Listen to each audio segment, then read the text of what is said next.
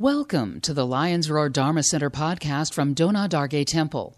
This public talk by a student of Lama Yeshe Jinpa was recorded during a regularly scheduled Sunday service. I have very dry mouth. I've had sinus problems. So pardon me if my voice breaks and so forth. My name is Yeshe Sangmo, but I usually answer to Dirk Johnson, so you can call me whatever you want. I'll probably even answer to Derek or Kirk or Dirt or Jerk or whatever. Lama asked me Wednesday night to do this talk, and I by text, actually Patty texted me. But she was with Lama at the time. So anyway, so it's nothing special here that I'm here. See, at first I thought, oh yeah, that'll be easy. Padmasambhava, it's easy for me. Well, that's part of the problem, is that I can talk forever about Guru Rinpoche, and so focusing it was the issue for me. Not that I know a lot. I don't really know a lot. And Guru Rinpoche is what we call him. The earliest translators into English translated Padmakara, which the Sanskrit means lotus-born. Pema Jungne is the Tibetan, it means also lotus-born. It's their translation of the Sanskrit. But the early translators decided that they wanted to translate all of those words as Padmasambhava. Padmasambhava is one of the 8 manifestations of Guru Rinpoche. Most of the Tibetans call him Guru Rinpoche, actually. They'll often just call him Pema. If you just see Pema in a prayer, you're talking about Guru Rinpoche. And I've had a lot of, my path has been completely intertwined with Guru Rinpoche. So probably I would say that if you had the opportunities that I've had to meet with and practice with some of the greatest lamas of the 20th century, that you'd already be enlightened. Whereas I am not, because I'm a tough case. I'm a difficult case. And part of the reason I'm such a difficult case is because I was brought up so firmly with empirical materialism. And that's a hard one to shake. If you've got a very scientific mind, if you've got a mathematical mind, it's pretty hard to shake that and walk into the Vajrayana path without a lot of, struggle. So I've struggled with it all along. And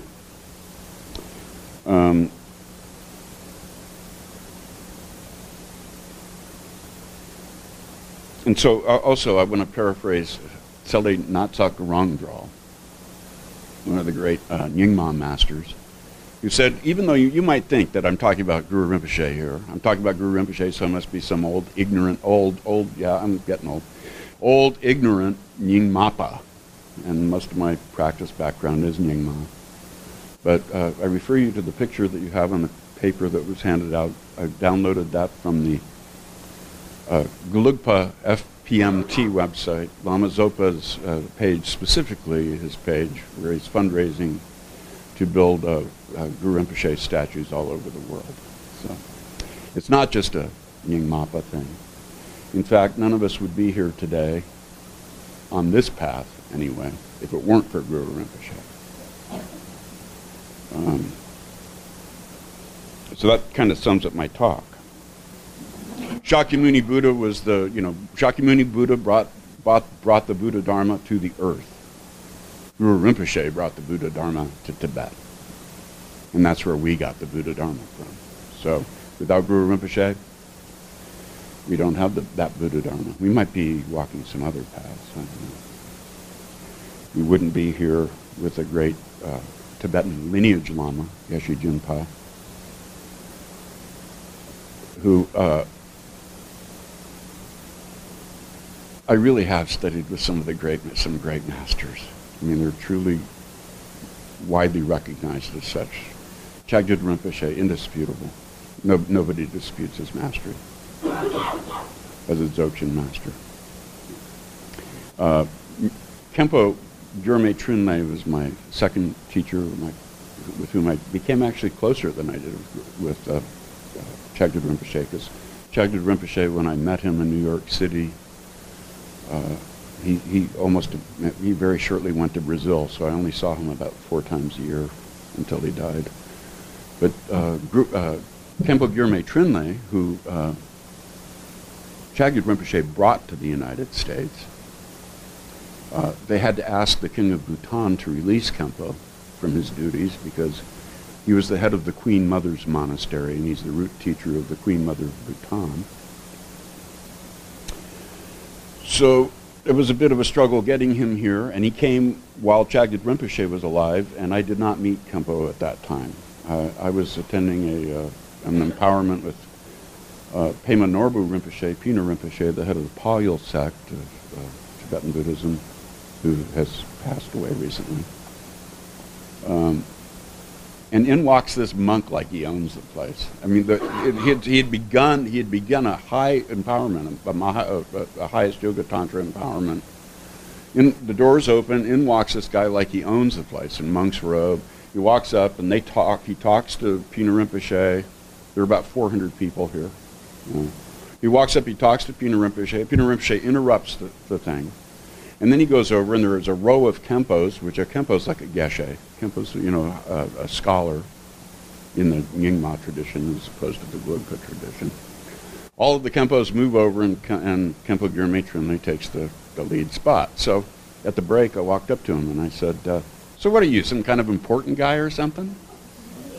And he just started laughing. He laughed, and he gave me his card. He said, give me your number. Give me your number. I gave him my phone number, and the next day he called me. You come over to my house. So I became a student, and that's how he was with me always. You do this, you do that. And he also did pay me the highest honor it's possible to receive from him. He said, you Kampa, like me, Kampa. Kam is the wild men of eastern Tibet, and that's where he came from. He left there when he was 9 years old with the Chinese army chasing him, with 1,000 people. They let him ride a horse because he was 9 and he was a tulku. But only 100 of those 1,000 people made it alive to Pema. So. Yes, Elizabeth? I will. What I'm trying to do is establish that I actually have a reason to have a high opinion of Lama Yeshe Jinpa. To me, Chagdud Rinpoche, Khenpo Gyurme Rinpoche, my heart with them always. But Lama Jinpa is one of them. He's not inferior to them. So this is where I'm starting from here. And now to what Elizabeth requested. The Tibetan Empire in the 7th century was the most powerful empire in Central Asia. They were a very warlike people. They had powerful armies. And then in the 7th century, King Songtsen Gampo, I might have gotten that wrong, sorry. I always tend to mess up his name. Songtsen Gampo, I think. Anyway, he created, up until this time they didn't even have a written language. They didn't have a written language. He collected the smart kids in Tibet, sent them to India to study Sanskrit. They came back and they created an alphabet for the Tibetans based on the Sanskrit alphabet. 2 kings later, one in between, Songtsen Gampo also built, they say, 108 temples in Tibet. But Buddhism didn't take hold. It was a shamanistic culture, and that's what they believed. They believed in their shamanistic rites and worldview. Then King Trisong Detsen took the throne at the age of 15. He decided that he was going to bring Buddhism to Tibet in a real way. By the time he reached the age of 20, he decided that he convinced the ministers that he was going to build a monastery. He told the ministers they had a choice. He'd either build the first monastery in Tibet with a temple complex of many temples, or they could run the Brahmaputra River through copper tubes, or they could fill up a canyon with gold. Their choice, which one they wanted to do. So they decided that they would support him on building the monastery. And so when he decided he wanted, this is all, I'm sorry, in order to talk about Guru Rinpoche, I have to start here. I could, because I'm talking about the establishment of Buddhism here more than I am about the mystical side. I'm not qualified to talk about the mystical side. I could talk about Guru Rinpoche's birth and all of that, but should hear that from a qualified master rather than from me. So I'm going to stick with the history here. King Trisong Detsen then invited Shantarak Shita. Shantarak Shita was an old man. He was, especially for any time, he was old. I believe he was in his 70s. I'm not sure, but he was definitely older than I am, and I'm an old man. So I'm 65. So unofficially old man. And but King Trisong Detsen invited him to come to Tibet, and he came to Tibet to establish the first monastery in Tibet. All of the monks in Tibet he established the Vinaya, which is the monastic code. He ordained the first monks in Tibet, Shantarak Shita did. And our medicine Buddha that we do at this temple comes from Shantarak Shita. It goes all the way back. That's the 8th century, 700s in Tibet. He was a master of Nalanda, a Nalanda master. He was a master of Sutra. And they don't even call him, in the texts, which I'll show you later, they don't even call him Shantarak Shita. They call him Kempo Bodhisattva. However, they started building this temple, and whatever they built kept getting destroyed. They'd work on it all day.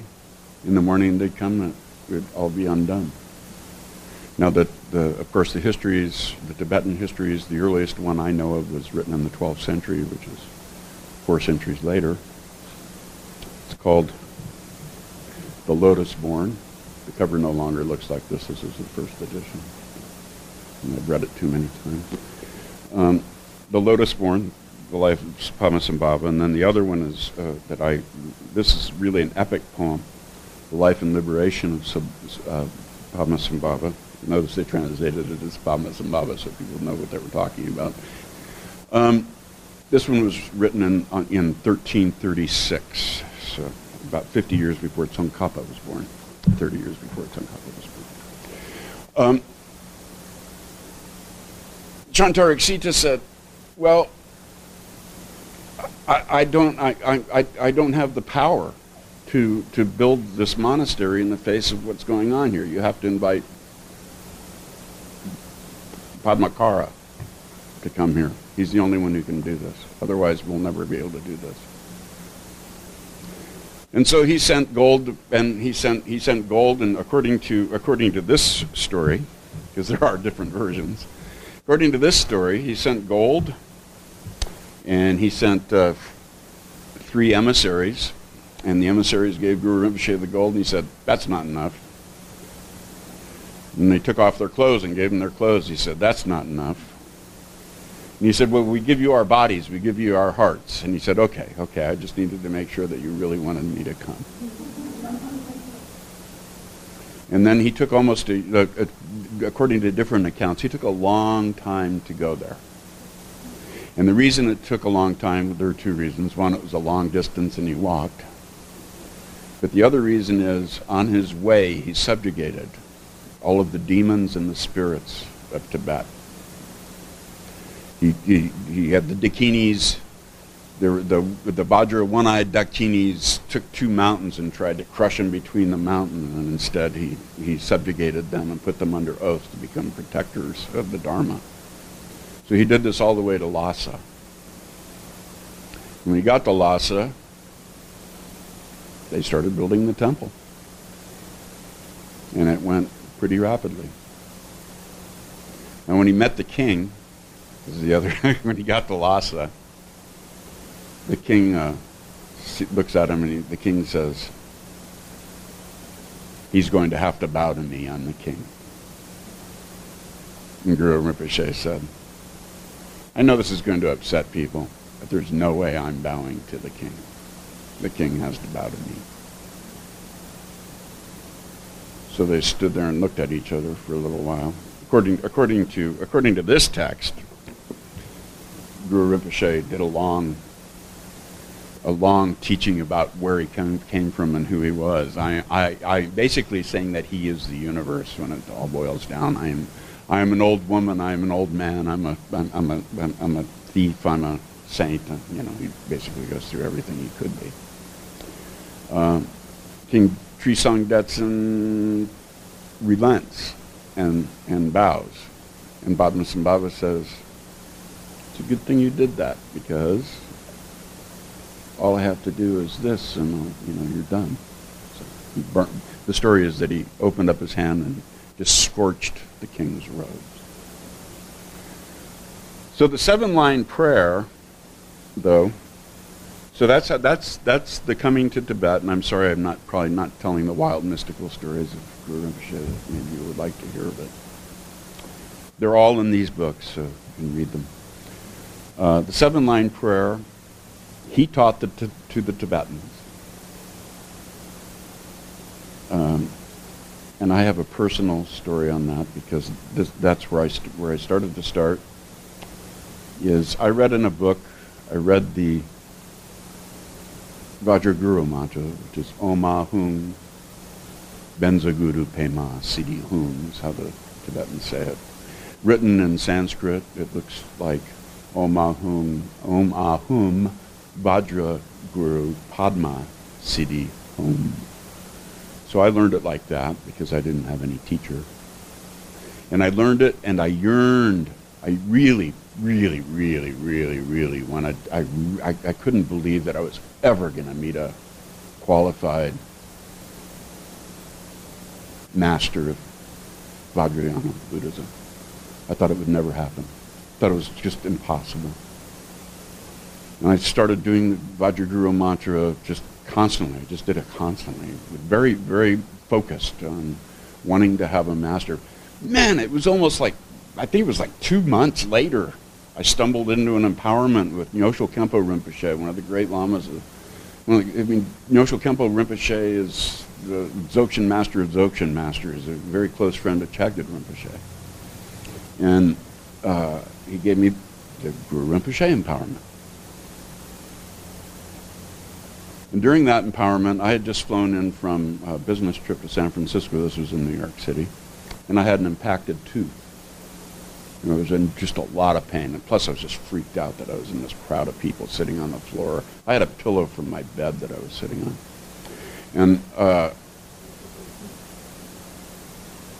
they started doing the Vajraguru mantra, Om Ahum Benza Guru Pema Siddhi Hung, and I'm going, what is that? What is that? What is that? Then I realized it was Om Ahum Vajra Guru Padma Siddhi Hung, and I started laughing, and my impacted tooth cleared up. And it turns out, in one of the texts, one of the biographies of the Guru Rinpoche, he taught the 7-line prayer and the Vajraguru mantra to the Tibetans. And he left Tibet, and he came back a few years later and said, okay, sing it to me. And they sang it, Om Ahum Benza Guru Pema Siddhi Hung. And he had an impacted tooth. And when they said it that way to him, he started laughing, and his impacted tooth cleared. So I found out this many years later. So in my, as an empirical materialist, I never gave this any credit, no credit at all. There was no credit to this. Look at this circumstance of what occurred. I went from never having met anybody who practiced aside from Nichiren Buddhists and Zen Buddhists, but no Tibetan Buddhists. I'd never met anybody at all in any way associated with Tibetan Buddhism. And in 2 months, I received the empowerment from Yosho Kempo. And like a couple of months, 2 or 3 months later, I meet Chagdud Rinpoche, who says, "You have empowerment?" I said, "Well, sheepishly, I have a Guru Rinpoche empowerment." Who gave you? Yosho Kempo. "Oh, okay." And then he gave me the whole path, right there, right then. He just downloaded it. Talked really fast. Anyway, so that's my relationship with it. And so to continue the story of the establishment of Buddhism in Tibet, Padmasambhava had 25 disciples, and this book actually has pictures of them all, paintings of every one of them, which is kind of cool. I can't see them from back there. That's one of my favorite ones right there, Yudra Nyingpo. So here's the story of Yudra Nyingpo. Guru Rinpoche was going all over Tibet, helping build new monasteries and establish practices and hiding treasures, hiding texts for future people to find. And so the king says, "Well, we need a preceptor. We need a Vajrayana master in the temple in Samye." So he sends to Tibet and he asked, "Who is the greatest Vajrayana master in India?" And then they were sent to not to Nalanda this time. They were sent to the oh, come on. Can you help me with the name of the other monastery? I just suddenly lost it. I am sorry. I should have written it down. I never thought that I would forget it. Anyway, there's the other major university, Buddhist university in India. Vimala Mitra was there. And when they came in and they said, "Who's the greatest Pandit here?" There were 500 monks, and they all looked at Vimala Mitra, including the abbot. Everybody just looked at. So they made a deal with Vimala Mitra. Vimala Mitra went to Tibet, and he started. But meanwhile, in Tibet, what had happened is Vairochana, one of the great translators, who also studied in India and studied under Guru Rinpoche and is one of Guru Rinpoche's students, had started teaching the advanced, the highest yoga tantra, we would call it, and the resultant vehicle, Dzogchen. And for this, he was exiled. He was exiled by the ministers. Now, I think the reason he was exiled is because they didn't like hearing things that would have forced them to change. They liked American mindfulness meditation, and they were happy with that. They didn't want to hear about some stuff that was going to make them view the world differently than they already viewed it. In any case, they exiled Vairochana for teaching that. And Vimala Mitra arrives there, and that's what he was planning to teach. But so he doesn't teach that. He's got very much the same predicament that Lama Jinpa has. People don't want to hear about it. They want to hear about, how to feel better. So he teaches that. But he's always walking around. He's always unhappy. he's just. And so Vairochana says to Yudra Nyingpo, the one I showed you the picture of, says, "What are they doing in Lhasa?" And he says, "Well, this is what's going on. They're teaching the causal vehicle." He says, "Well, we need to shake that up a little bit. You need to go there and give them a hard time." So Yudra Nyingpo takes off all of his clothes. He takes a stick and he rides it like it's a horse. And he's got the Dzogchen tantras stuck in his hair. And he's got a bunch of scarves and stuff and a sword. And he goes riding. He goes running in naked, like he's riding a horse, and into Samye, right in front, where the king's sitting and Vimala Mitra's sitting, And they're sitting there, and he says, Datin, Datin! He's yelling at him. And then he turns around and he leaves. And Vimalamitra smiles.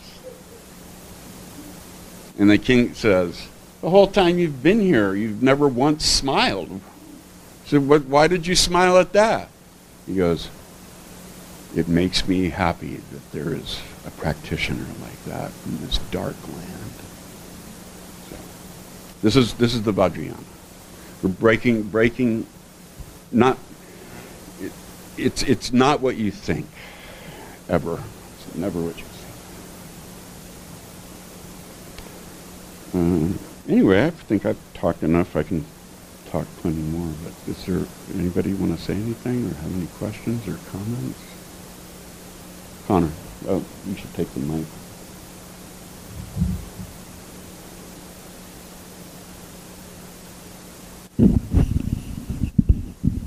What does Datin mean?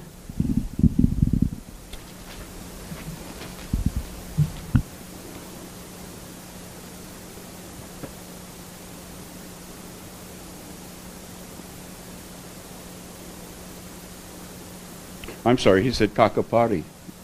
I stand corrected. Does that solve it for you? No. What does that mean? Yeah, the king asked, what did it mean when the yogi said Kakapari, Kakapari? Vimalamitra replied, he was talking about the teachings, saying, Buddhahood is not attained through the immature teachings of the Shravakas. A great distance is not traversed by the gait of a crow. Without teaching the resultant Vajra vehicle, what is the use of teaching the vehicle of cause? And then Vimalamitra answered the Kakapuri with Datin, Datin. So I apologize. Well, King Trisong Detsen said, why did you say Datin, Datin, master? Vimalamitra replied, it meant that all the teachings are the realization of the victorious ones and are without duality. Just like the nature of molasses or salt. All the Buddha Dharma is devoid of duality. Now that molasses or salt is kind of hard for us to understand because it's not our type of analogy, but what that means is that salt always tastes like salt. Molasses always tastes like molasses. I'm sorry? One taste. Yeah. Those are both available at the Ice Cream Social, by the way.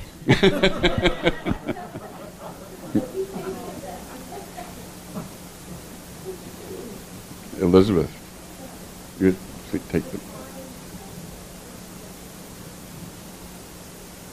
define what Dzogchen is.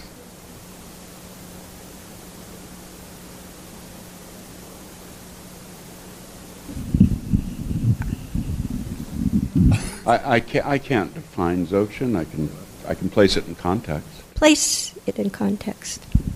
Dzogchen is primarily practiced in the Nyingma school. I mean, there are people in other schools who practice it, but it's the Nyingma school that maintains it as a tradition, as a school.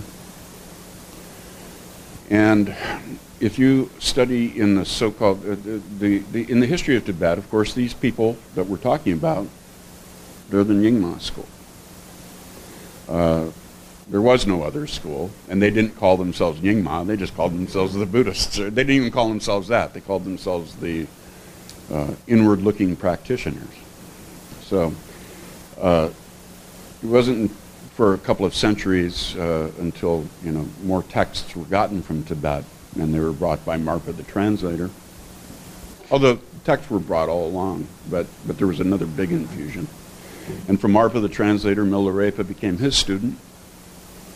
And then Milarepa became an enlightened, the first probably indigenously enlightened being in Tibet. And from him, the Kagyu school, and Gampopa, his student, the Kagyu school was formed. And so the Kagyu school becomes, the Kagyu still are very much like the Nyingma, very, very much maintain Guru Rinpoche practice. And between the Kagyu and the Nyingma, there's a lot of intermixing because they both tended to be in eastern Tibet, so they tend to practice each other's stuff a lot. And then there were other schools. Then the Shakya school formed, and I'm sorry I can't give you the exact detail of how the Shakya school formed. They were formed more as they were sort of more like Martin. They were trying to reform the monastic world of the excesses of the Vajrayana, Nyingma Vajrayana wild men. And so they established a more scholastic and more monastic. Both the Kagyu and the Nyingma have a lot of lay practitioners who are considered great realized beings. The Shakya returned it more to the monasteries, and they also created a more scholarly tradition. And Tsongkhapa studied with all of the schools, but his main teachers were Shakya teachers. So he also was focused more on monastic discipline, and on the scholarly side. Anyway, so those three schools are called Sarma schools. So the new schools. It means the new schools. Nyingma just means the old school, basically, the ancients, the old guys. So it's the Nyingma and the Sarma. In the Nyingma, in the Sarma, I'm going to start with the Sarma because that's where we are, and that's mostly what you're going to hear at this temple, is you're going to hear the 4 divisions of Tantra. Right? I'm not going to talk about the lower 3 at all because they're the same. So in the Sarma schools, they talk about highest yoga Tantra. Highest yoga Tantra. In Nyingma, they don't talk about highest. They do, every now and then they call it highest yoga Tantra. You don't see it in the text. But if you read a lot of Nyingma, they don't talk about highest yoga Tantra. They talk about the 3 higher Tantras. So they talk about the Maha Yoga Tantra, the Anu Yoga Tantra, and the Ati Yoga Tantra. Ati Yoga is Dzogchen. In the Sarma schools, they're the highest yoga Tantra and Mahamudra. But Mahamudra is not quite as integrated with the tantric path in the Sarma schools as Dzogchen is in Nyingma. It's in Dzogchen, and mind you, you should not take my word for this. Otherwise, if you're going to take my word for this, I'm not even going to say it. Because I'm just giving you what I wasn't even expecting to talk about that at all. So, Dzogchen is the non-fabricated mind, the nature of mind itself, beyond fabrication. Is that close enough for you? Sure, but after reading Tsongkhapa and looking at Mipam and knowing very little about Dzogchen and Mahamudra, are they all heading towards the same goal? In my opinion, yes, but they are talking about them in very different ways. One way that I've been trained to look at it, mind you, I did study with a Kempo, so you could say that what you're really talking about is Madhyamika, and then you're saying, what's this other stuff that seems to contradict the Madhyamika, right? Is that what you're saying, kind of? No, what I'm trying to figure out is what's the effing goal here, and is it the same all the way across? And do I? Well, the goal might be, but one way of arriving at it is through practicing a thorough analysis of the existential situation. The other way of arriving at it is to also practice that analysis, but to view that analysis as insufficient. And to take that analysis, because that's we're talking about Man, just don't take my word for this, definitely. We're talking about there's the objective and the subjective. So, you've got the philosophical description, the philosophical argumentation, and you also have the experiential engagement. And so, while we're reading mainly Madhyamika texts, what we're getting is that objective. So it can be confusing because Dzogchen doesn't talk like that. Dzogchen, in Madhyamika, number one thing, Nagarjuna, no essence. There is no essence. Nothing has an essence. My highest Dzogchen prayer that I say every day is, the essence, primordially unchanging. Now, if that doesn't confuse you, then you aren't thinking about it. You should be confused. It's good. Just stick with it. Stay. Renee. Hello. I loved your talk today, by the way. I thought it was a fantastic topic. I was hoping, though, if maybe you, if it's possible, if, on the Thangka, I see usually the two women underneath Guru Rinpoche. And I was wondering if maybe you could speak a little more. I should have talked about Yeshe Tsogyal and Mandariva, especially Yeshe Tsogyal. Everything we know about Guru Rinpoche really comes from Yeshe Tsogyal.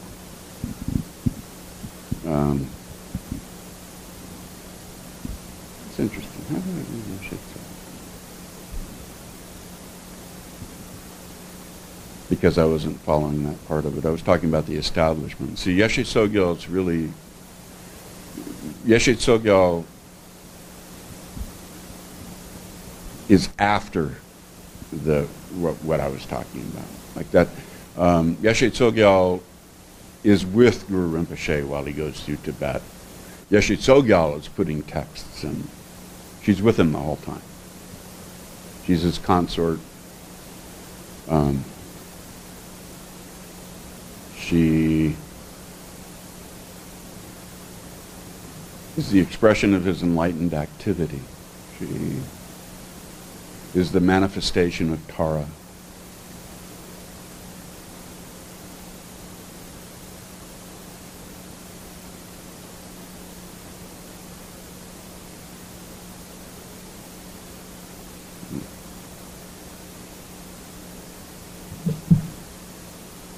No, I was going to read you a prayer, but I'm not going to.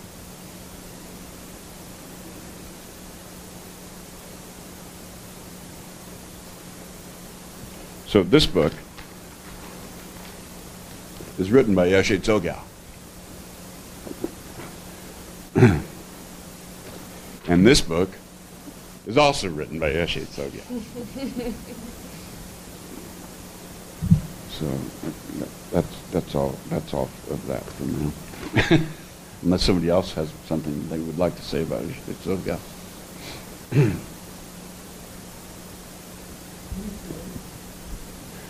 Mandarava, that was his other consort, but I don't know very much about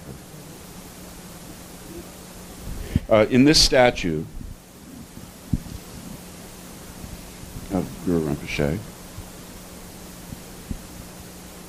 this is Mandarava, his secret consort staff.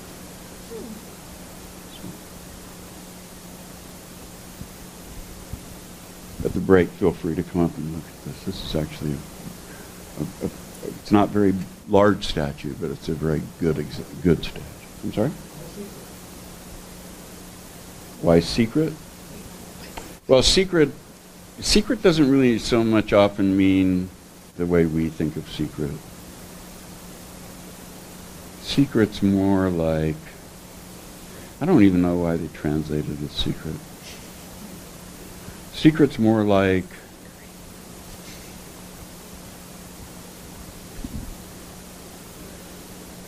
it's inner, very deeply inner, very close, very near. No, it's not about concealment. Most of the teachings, the secret teachings, are self-concealed. They're secret in that respect of you don't share them with people who aren't prepared for them. And the reason for that is because it could harm people. Like if you don't understand,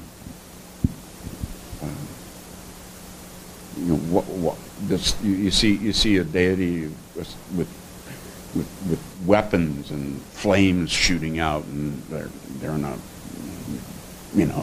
threatening posture. If you don't understand that, you might think that that's encouraging you to be angry and go out and fight. So you could harm yourself and others if you misunderstand. So they're secret. They're secret, and that's an extreme example. I mean, they're very subtle ways that they're secret. There's also the idea that if you learn ideas that you're not ready for, you will misunderstand those ideas, and then when it's time for you to learn them, you won't get the impact that you should have had. And so they're also concealed for those reasons. There are concealed reasons, but very often secret is not that. Secret is more of an idea of, like, there's the outer, the inner, and the secret. So, does that answer it all? Sue?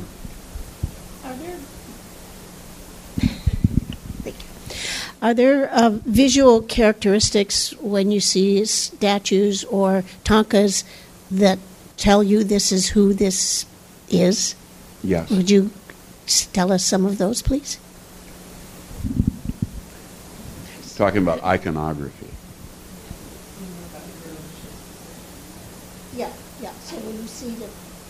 So when you see that, you'll know this is Guru Rinpoche will be described in a certain particular way with a particular. Now this is Nang objects. Zilnan.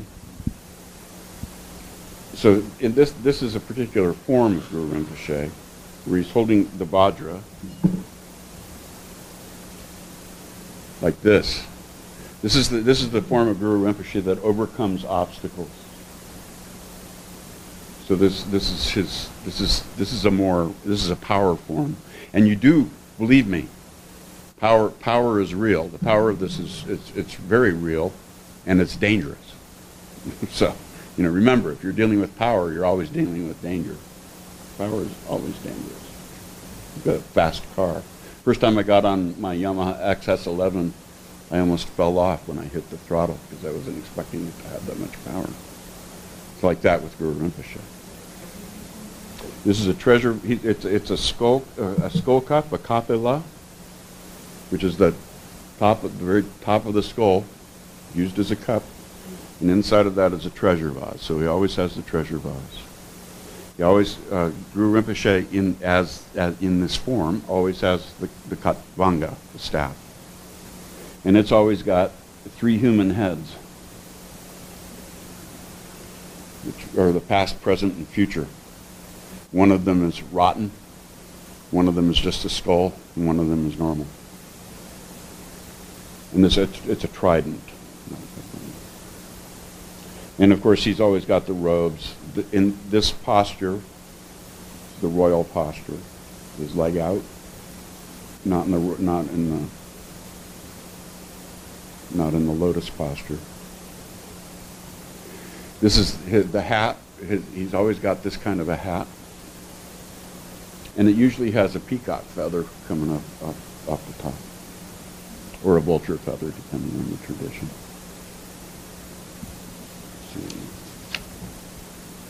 And of course, he's a Nirmanakaya. Most of these that you see are Sambhogakaya deities. Guru Rinpoche is Nirmanakaya. He manifests earth, body, physical body. I'm sorry? Oh, his wide open eyes? Yeah. Well, okay. I left something out. This paper I handed out, I did mean to point something out about this paper. Speaking of that. That statue was made during his lifetime.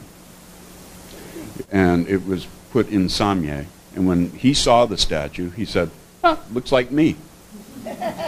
And then he blessed it put his force into it, and he said, "Now it is me." And so that stood until the Cultural Revolution when the Chinese destroyed it. This is the only picture of it. It was taken in 1935 by the Queen Mother of Sikkim. Somebody gave her a camera, and she took a picture of it. It was in black and white. It was colorized, and my printer was running out of ink, so it kind of shifted. But it was just a black and white photo originally.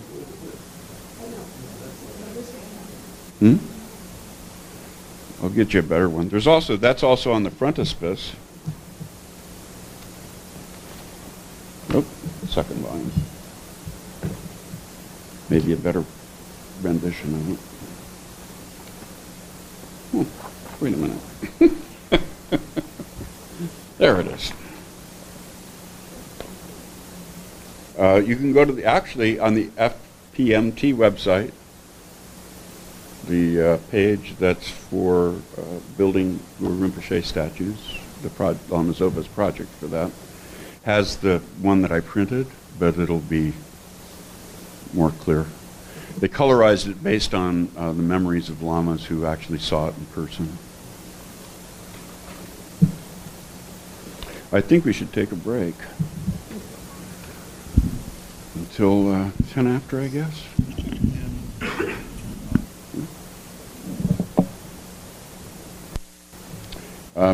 Since we're doing Guru Rinpoche, I thought we could do something a little bit different for the meditation. I have 2 recordings. So for the meditation, I would like to do the 7-line prayer 3 times, just that sheet, and then 1 round of the mala of the Vajraguru mantra, which is at the bottom of that sheet. But I have 2 recordings. One is a 7-line prayer, Lama Jinpa doing 7-line prayer. And then the second one is Chagdud Rinpoche doing the Vajraguru mantra. And the way I would like to progress with this meditation is that we do the 7-line prayer together 3 times. We do the Vajraguru mantra together with Chagdud Rinpoche. You'll have to bear with me because I'll have to start and stop a little bit. But do Chagdud Rinpoche's prayer while he does it. He does it for about 2 minutes, and then I'll finish the mala off silently. And then we'll say at the end of the mala, we'll say Om Ahung Benza Guru Pema Siddhi Hun, and we'll sit for 12 minutes. Okay? I'm not going to ring a bell to start. That's what I'm warning you about. Just when we finish the mantra, we'll sit. And so we'll start with it's almost called Yeshe Jinpa Guru Rinpoche. See? Geos.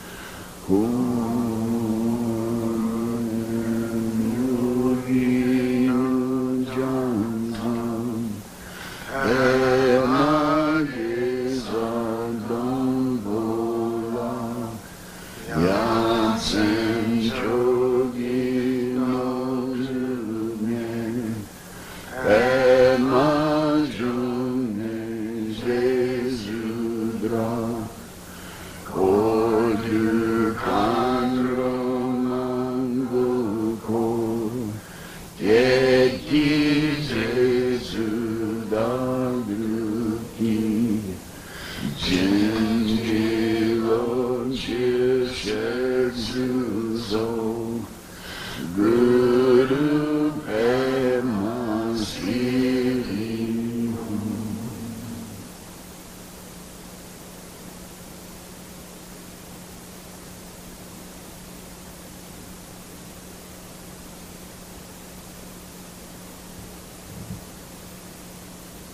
Oh no.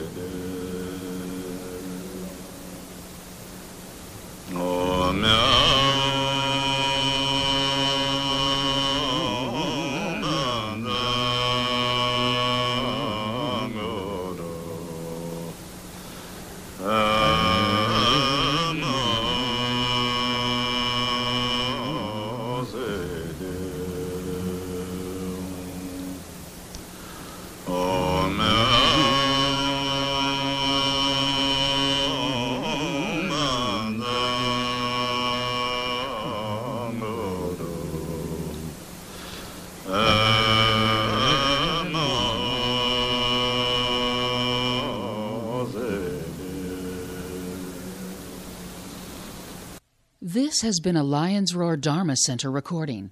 For more information, visit lionsroardharmacenter.org.